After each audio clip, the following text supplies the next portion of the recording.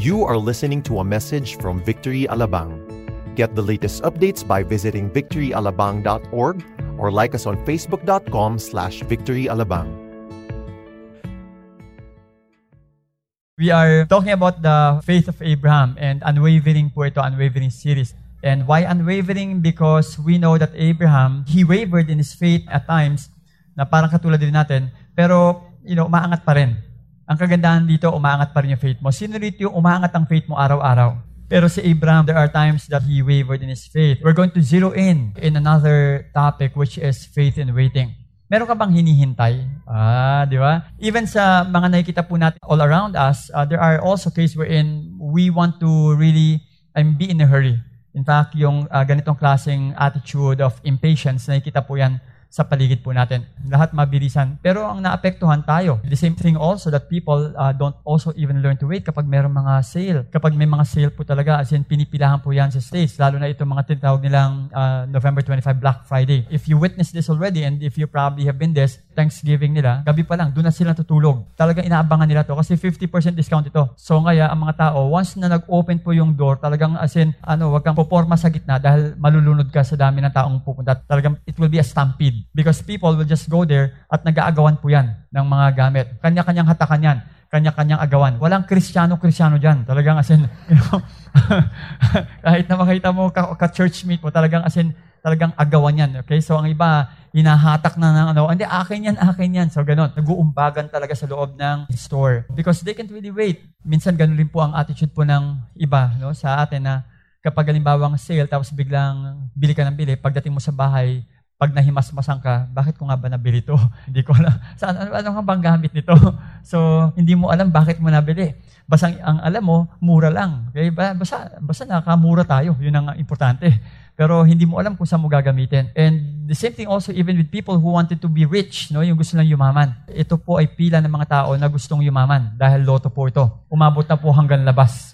So, actually, this is really how it is. People wanted to really get rich dahil gusto nila shortcut. Kaya doon sa mga tumataya ng loto, bato-bato sa langit, ang tamaan ay, magising ka. Dahil, kumbaga, you have to really earn and you have to work hard in order for you to earn money. Huwag po yung mabilisan. Kasi kapag mabilisan, lalabas nun, mabilis rin mawawala yan. So you have to really earn and work hard for your family. And not only that, hindi lang dito sa area ng money, nagmamadali ang mga tao na yumaman. They also even do that in relationship as well. Through texting, di ba? Pag nag-text minsan ng mga tao ngayon, yung hindi nadadaan sa mahahabang words. Kumbaga, alam mo yung mga acronym na lang. Yung tipong, it's good to see you last night. Hope I see you again. I enjoy your company. Pati ako, hindi ko na alam kung ano sasabihin ko. So, sobrang ikli na ito. So, it's good to see you last night. Hope I see you again. Oh, just to let you know, I enjoyed your company. Tapos yung TBH na yan, nakalimutan ko yung TBH, no? To be honest, okay? To be honest, I'm thinking of you. Let's keep in touch. Yun ang ibig sabihin nun. Yan kita mo Millennial ini. Hala nyo millennial ini. So, hala nyo kayo lang marunong sumagot yung babae. Okay, lalaki kasi nag-text ito, sumagot yung babae. Ang sagot ng babae, lol. Tapos may puso pa, nakatapat. Okay, so yun. So, ibig sabihin, silang dalawa na. Ganon kabilis yan. Okay, mabilisan yan. Talaga nag-text lang, pagkatapos nun, after a few hours, nag-text, nakita na agad, eyeball, pagkatapos sila ng dalawa. And speaking of that, of course, of relationship, you have to learn to wait, of course, on the day of marriage. Because sa sobrang bilis minsan, napapahamak po ang mga kababaihan. Especially sa relationship. Kapag nagpakita ang gilas ng lalaki, ay nagbigay lang ng konting flowers, tapos kasama pati ang, chocolate, and medyo tinetext lang siya palagi, ingat ka, kumain ka na ba? Tapos sabi mo agad, ang sweet naman niya. Okay? Tapos biglang bumigay ka na agad, MU na kayo. Now, you're doing the thing that only a couple will do. And what's that? Of course, we're talking about intimacy. So, doon na tayo nagkakaproblema. And again, there's nothing wrong with sex. Sex was created by the Lord and sex was designed by the Lord. Sex is beautiful. Pastor ba yan nagpipili sa harapan na yan? Okay, yes. Because sex is designed by the Lord. There's nothing wrong with sex. Sex is beautiful, but sex can be enjoyed only within the boundaries of marriage. So it's only within the boundaries of marriage because if you go out of marriage, then you're only inviting trouble. because it will affect not only you, but it will also even affect your generation as well. So wag po tayong magmamadali. Kaya nga sinasabi ko sa mga single people, fix it by, getting married first. And after you get married, then you can do that. Pero naman, magpakasal muna kayo bago nyo gawin. Kahit na live-in kayo, in the eyes of the Lord, that's not right. Because you are not married. In the eyes of the Lord, that's adultery and that's fornication. So that's why, speak of that, don't be impatient. Fix things first. Pag-usapan ninyo, ayusin nyo. Kung merong commitment yung isa, I'm not trying to endorse annulment, but if that person is not yet annulled in his previous marriage, then fix it first. You have to set things straight first. Huwag tayong magmamadali. And these things also even affects and reflects in the things that we do. No? Pati yung mga anak natin naapektuhan. So sobrang tindi ng mga tao na hindi makapaghintay, lahat ng nakikita nila sa traffic light, puro green. Okay? So kumbaga tapak agad, no? Kumbaga wala ng red, wala ng orange, ay talagang green lahat yan, kaya diretso na agad.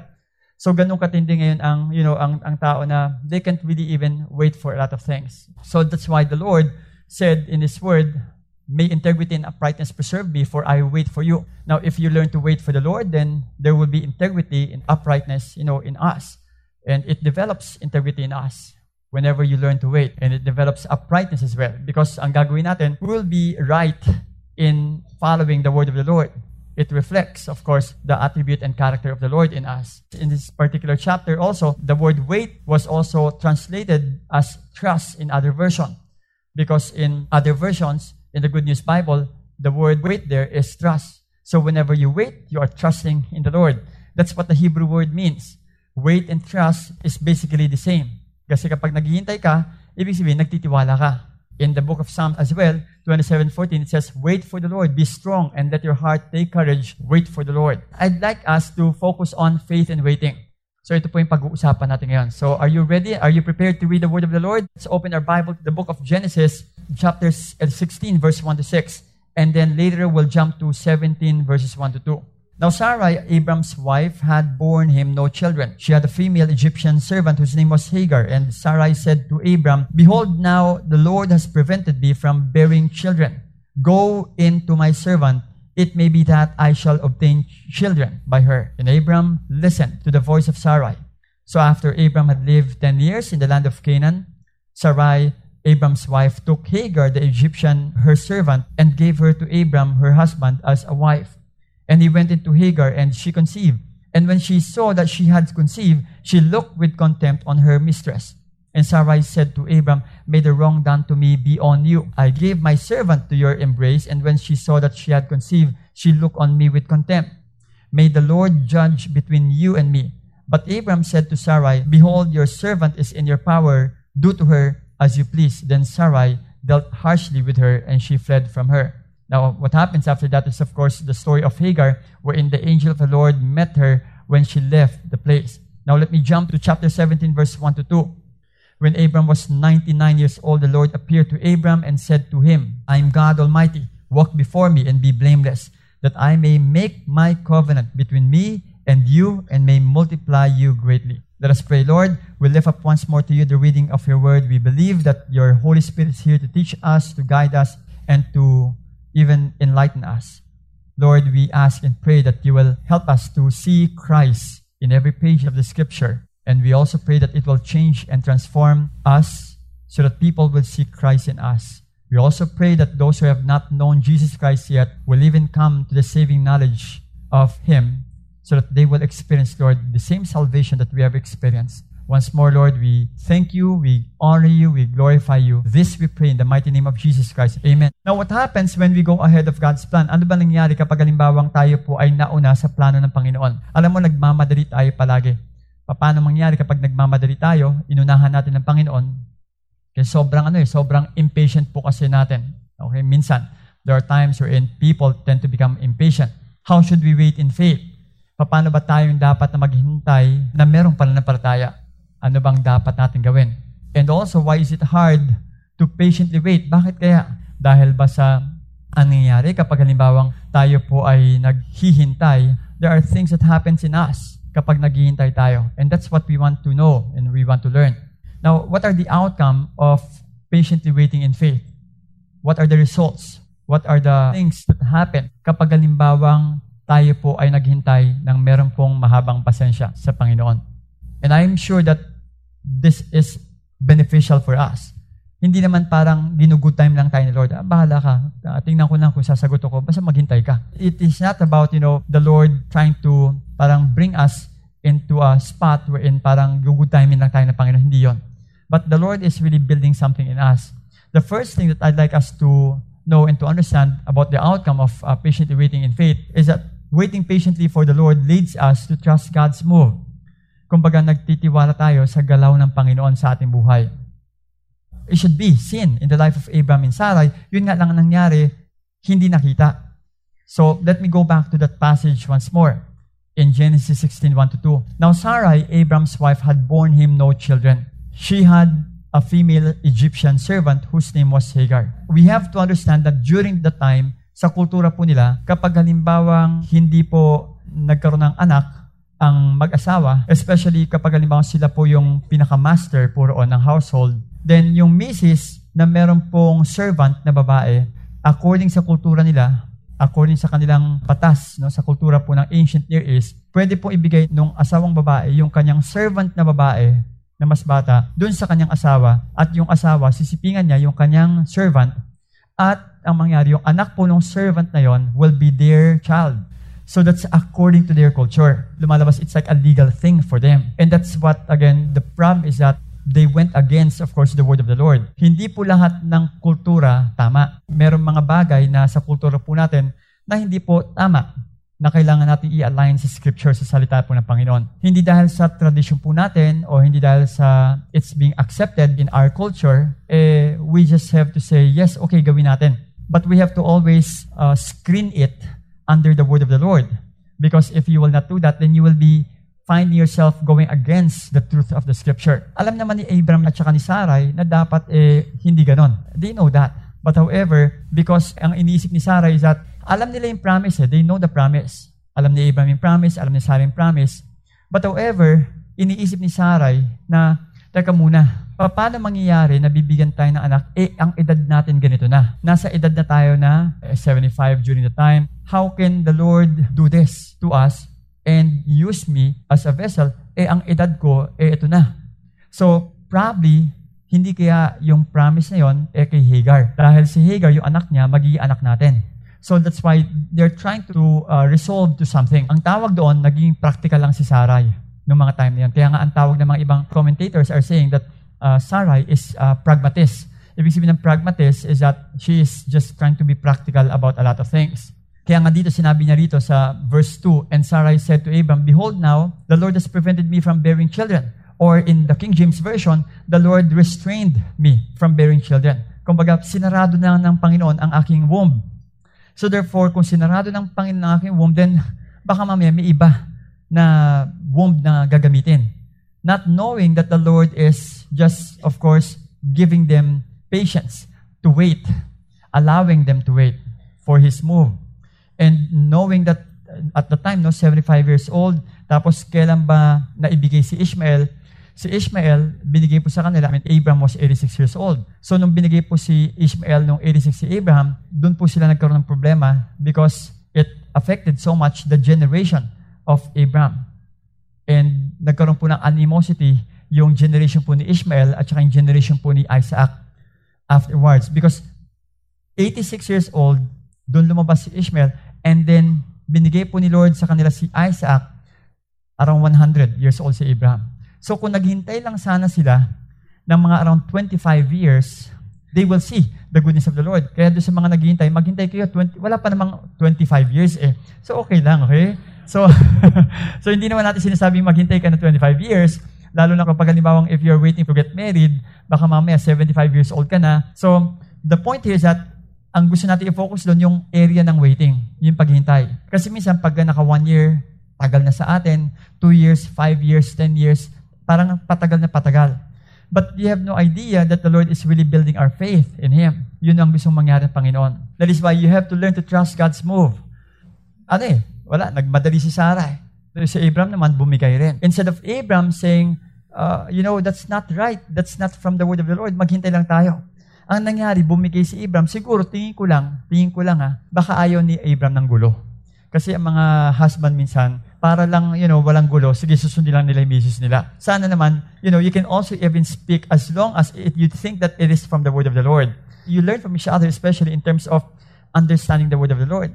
Pero if you learn to be silent, lalabas, you are just tolerating these things. Like for example, Adam also, what happened to Adam, nanahimik lang siya. Kumbaga, sunod-sunod. Now, hindi ko sinasabi, mga misis, okay? Huwag niyo naman kayo magalit sa akin. Hindi ko sinasabing huwag kayo magsalita. Magsalita po kayo. Pero ang sinasabi natin is that the husband must, of course, learn to speak out if something is wrong. The husband will be the one to lead, of course. Kapag halimbawa, tama ba yan? Okay? Ito ba yung sinasabi ng word? Teka, parang hindi yata tama. That's the problem with Abraham. Hindi niya na-remind si Sarai with regards to the word of the Lord. And I would say also that probably siguro na-pressure na si Sarai. Because kapag wala kang anak ng mga time na yon, ang tingin ng tao sa'yo, curse. Kaya kailangan, the more children, the merrier. The more children, bless ka ng Panginoon. Kaya pag umabot ang anak mo ng mga 14, 13, 17, talaga as in, wow, blessed na blessed ka. We understand also today that children are a blessing from the Lord, reward from the Lord. Pero hindi po natin sinasabi na gawin din natin yon. Na magkaroon tayo ng mga 13 na mga anak at saka 17, baka mamaya hindi natin mapag-aral yung mga bata.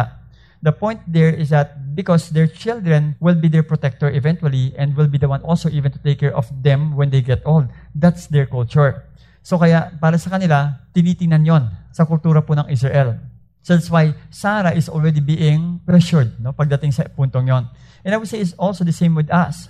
Minsan tayo, kaya naman tayo nag-i-impatient kasi minsan kabado na tayo Kinakabahan tayo. Baka mamaya hindi mangyari.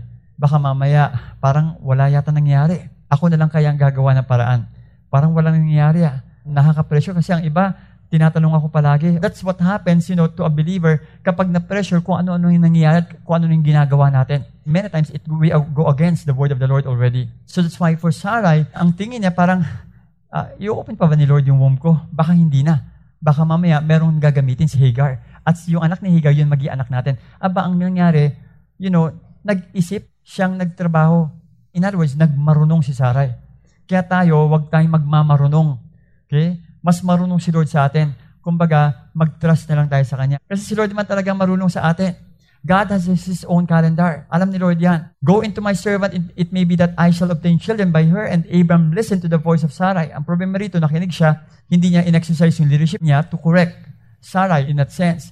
And I would say also that we have to learn to trust God's move. Kung ito yung move ng Panginoon, in this case, sa negosyo mo, kung hanggang dito pa lang, huwag kang magmamadali. Merong way si Lord para iingat ka at i-prosper ka. Don't you worry about that.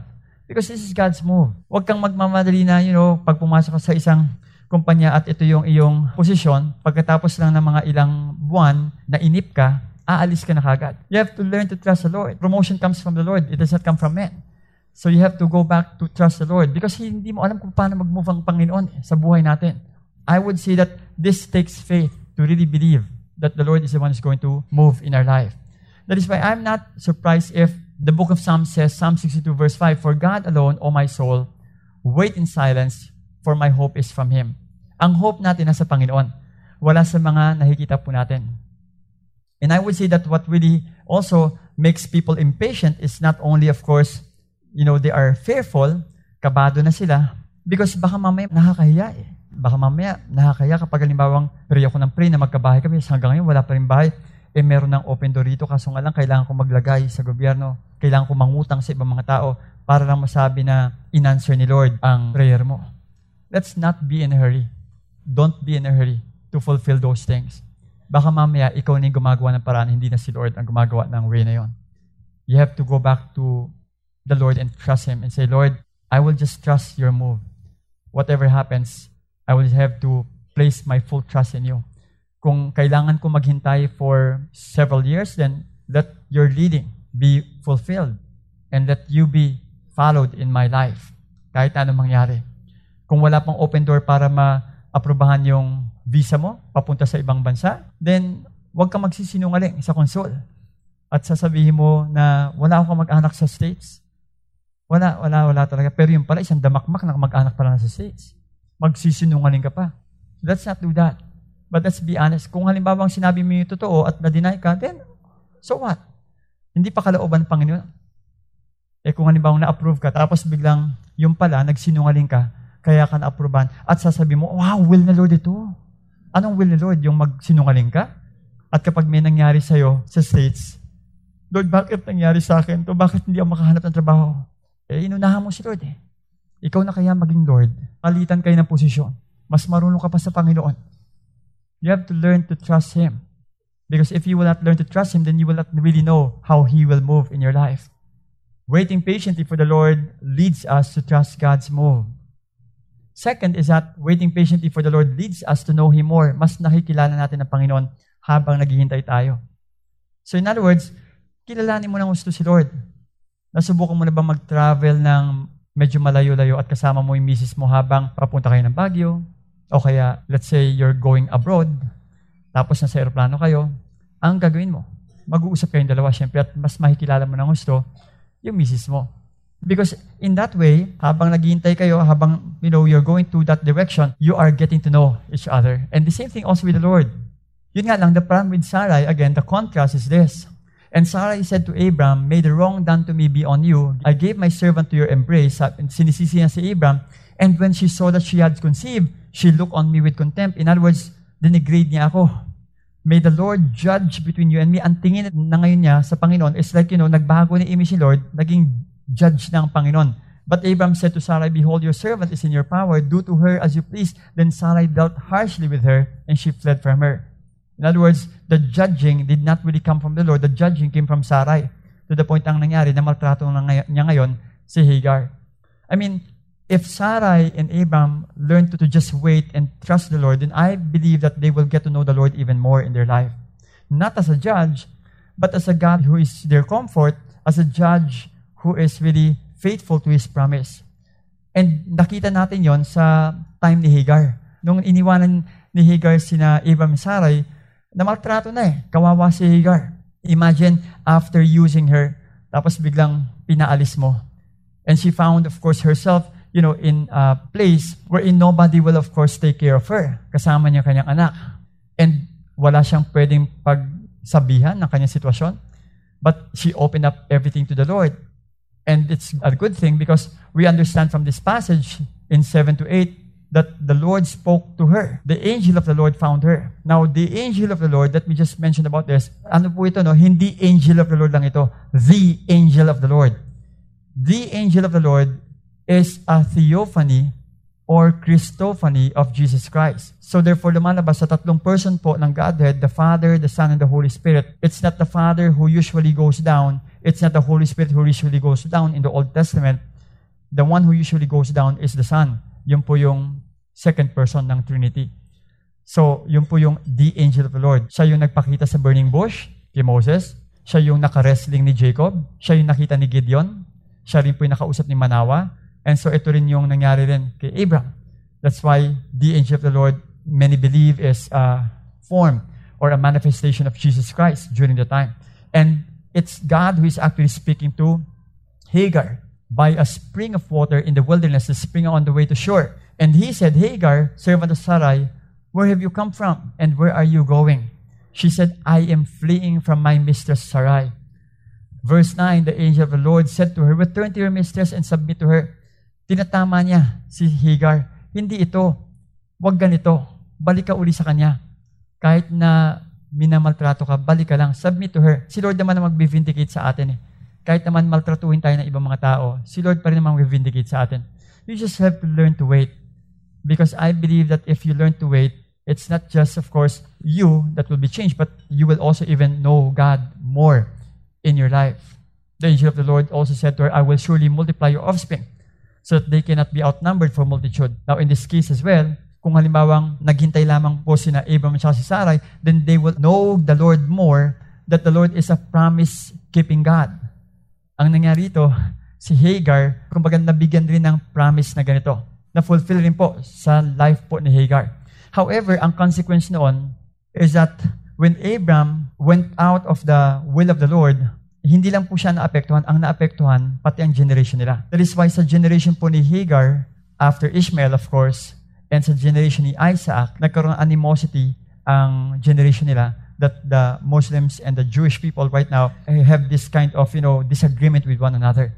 nagkaroon po silang banggaan sa generation nila. Isang tao lang po yon ang may kagagawan. Of course, you're talking of, I would say, Abraham, who did not exercise his leadership. And we have to really be careful in terms of decision-making.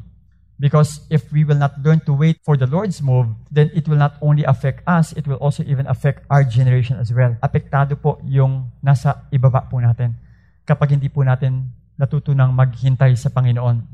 And in this case, I would say that is already, of course, the effect of that.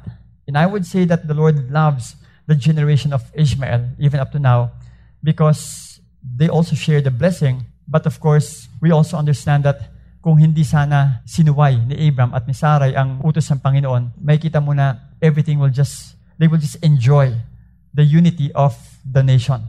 But right now, the nation is divided. Nahiwalay po ang nation na yon. Sa next verse, it says here in verse 11, "And the angel of the Lord said to her, Behold, you are pregnant and shall bear a son. You shall call his name Ishmael, because the Lord has listened to your affliction. And he shall be a wild donkey of a man, his hand against everyone, and everyone's hand against him, and he shall dwell over against all his kinsmen." The Lord is already telling him about the character of this young boy when he grows up. And sa verse 13, dito nang nakilala ni Hagar kung sino talaga ang Panginoon. So she called the name of the Lord who spoke to her, for she said, "Truly, here I have seen him who looks after me." Therefore, the well was called Bir Lahai Roi. It lies between Kadesh and Bered. In other words, si Hagar pa ang nakilala ng gusto sa character ng Panginoon at sa attribute ng Panginoon instead of si Abraham at saka si Sarai, because they have not learned to wait.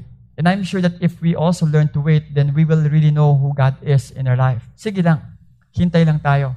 May kita mo na ang Panginoon, He really is a promise-keeping God, and He will fulfill His promise. And lalo na, even as we get to know the Lord, you will really see how good He is in your life. At sasabihin mo, alam mo, napakabuti talaga ng Panginoon sa aking buhay. In the book of Kings, in 2 Kings 5:9-10, in this case, Naaman, hindi siya natuto maghintay rin. Why? Because we can see here that in verse 9, "So Naaman came with his horses and chariots and stood at the door of Elisha's house. And Elisha sent a messenger to him, saying, Go and wash in the Jordan 7 times. Now, 7 times. Para po kay Naaman, ang tagal-tagal noon, 7 times. And your flesh shall be restored, and you shall be clean. Ang sagot ngayon ni Naaman, but Naaman was angry and went away, saying, Behold, I thought that he would surely come out to me and stand and call upon the name of the Lord his God, and wave his hand over the place and cure the leper. Ang akala niya, tinitingnan niya, akala ko ang gagawin ni Elisha, pupunta siya sa harapan ko at ipag-pray ako, wagay-way lang ng konti, magaling ka na, o pagkatapos magaling na ako. Tagal naman, nagmamadali ako Pwede bang after 1 minute, magaling na ako? May ganun po minsan ng tao, kaya minsan kapag halimbawang hindi ka gumagaling sa iyong karamdaman, may tendency pumunta sa albularyo minsan. Ang tagal naman magpagaling ni Lord, makapunta na nga doon kay Mang Isko. Buti pa doon, kay Mang Isko, nagtatawas, may mga nabalita, gumaling na raw Napakabilis. Gusto nila mga mabilisan. Not knowing that the effect of that will really be something that will affect even their generation. So in the case of Naaman, hindi naintindihan to. Pero ano sabi rito? You go, clean yourself up in that river 7 times. So, verse 12, sabi rito, namili pa siya, nagmarunong ito si Naaman.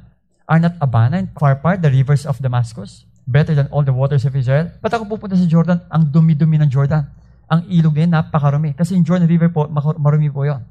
Namili siya na medyo maganda. Yung gusto niya, nasa mga village pa. Gusto ko yung nasa village. Wala pa yung mga swimming pool sa village. Para talagang kasi medyo malinis-linis naman. Komandante ako. Kailangan yung medyo yung talagang malinis. Yung excellent na pool dapat. Wala bang iba siya na pwedeng puntahan? Kaya di ba iba kapag namimili, Lord, hindi gwapo, Lord. Wala ba iba na mas gwapo na alam kong hindi Krisyano, pero gwapo. Pero at least pag naging Krisyano yan, gwapo na. Bubuon aginin ko na lang kay pastor yan. Dadalhin ko na lang sa church yan. Ito kasing Christian na hindi gwapo, parang ang hirap pagwapuhin Pero paano ko sinabi, Lord, na anak, ito yung binibigay sa iyo. Pagka naging Krisyano yan, pag nakita mo yung kabaitan yan, gwapo na rin yan. Di ba? Kaya yung mga misis po, di ba, nung naging Christian po yung mga mister po niyo, di ba mas lalong gumwapo?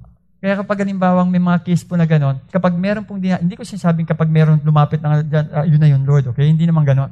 Let's not use our own judgment. Kasi minsan nagmamarunong tayo Mas marunong ka pa kay Lord. Palitan na kaya kayo ni Lord ng posisyon. Sa case na to si Naaman, nagmarunong. Are not Abana and Pharpar the rivers of Damascus?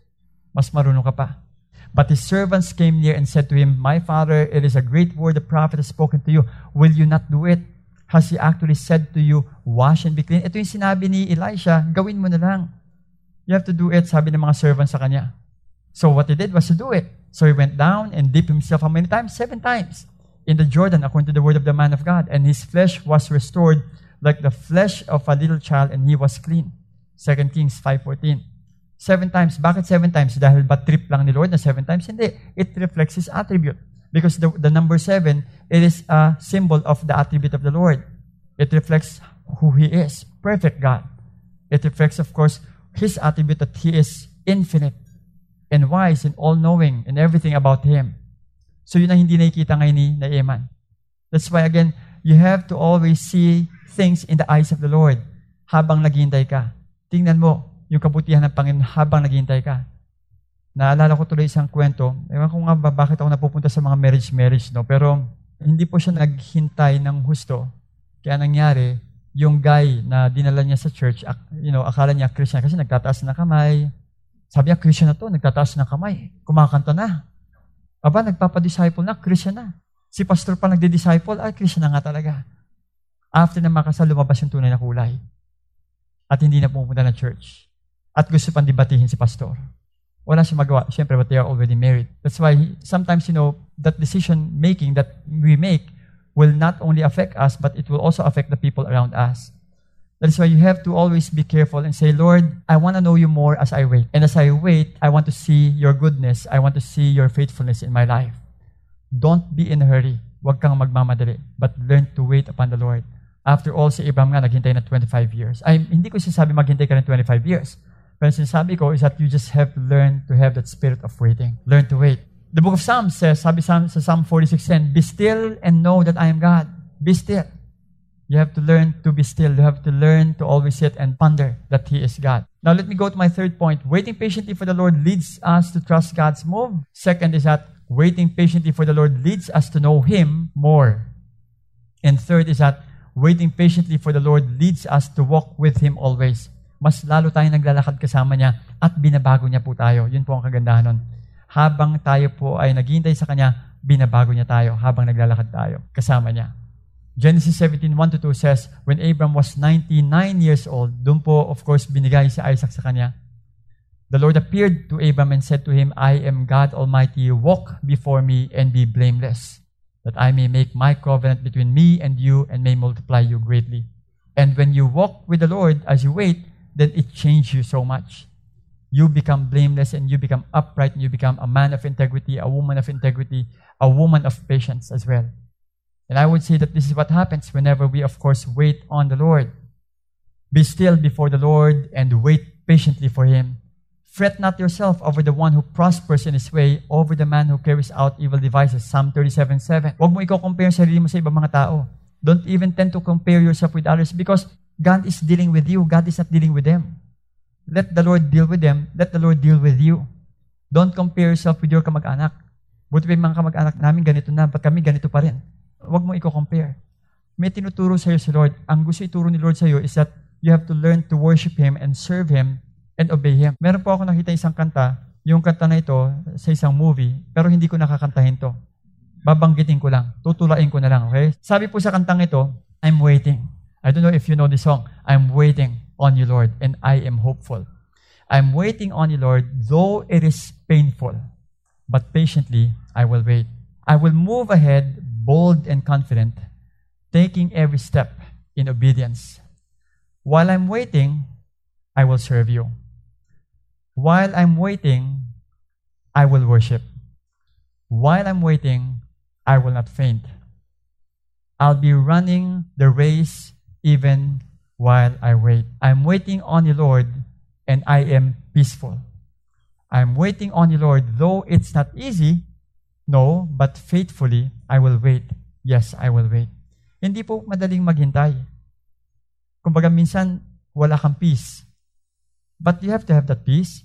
Minsan masakit, kasi ang dami nang kumukutya sa'yo, pero okay lang. Ba't hanggang ngayon, nandiyan ka pa rin sa posisyon yan? Okay lang. Kasi meron tinuturo si Lord sa akin para mag-worship ako ng gusto sa Panginoon, para mabago niya ako ng gusto. Bakit hanggang ngayon, wala ka pa rin asawa? Okay lang. Basta importante nagsiserve ako sa Kanya. After all, ang pinaka-reward talaga natin kung tutuusin, hindi naman talaga yung mga bagay na nakikita natin sa mundong ito. Our reward is really found in the Lord Himself because God is our great reward. Amen. So what? Kung ano man hindi matupad yon. This is found in that movie, okay? Fireproof. Doon po yan. Kasi it's about marriage.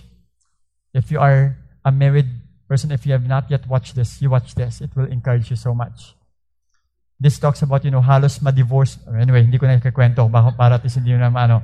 So yun na yun. It will encourage you to really wait. And if you are waiting for your marriage to be restored, you be busy in the Lord's work while waiting. Habang hinihintay mo yung mister mo na magbago, you serve the Lord. Habang hinihintay mo yung anak mo na magbago, then you worship the Lord and you serve Him and you obey Him. Kaysa ang focus mo masyado ay yung parang tuliro ka palagi doon sa taong yon. Instead of doing that, then you honor the Lord and say, Lord, I will choose to wait. And even though these things are not yet happening, you know what will happen? Sabi nga ng book ng Habakkuk, chapter 3, 17-18, though the fig tree should not blossom, nor fruit be on the vines, the produce of the olive fail, and the fields yield no food, the flock be cut off from the fold, and there be no herd in the stalls. Ang sabi ni Habakkuk, yet I will rejoice in the Lord, I will take joy in the God of my salvation. So what? So what kung hindi pa nangyari mga bagay nito? So what kung halimbawa hindi pa nag-improve yung aking karamdaman? So what kung halimbawa hanggang ngayon, ito pa rin yung aking sakit? Maghintay pa rin ako sa Panginoon. I will still choose to rejoice. So what kung halimbawa hindi pa ako napopromote? Ano ngayon?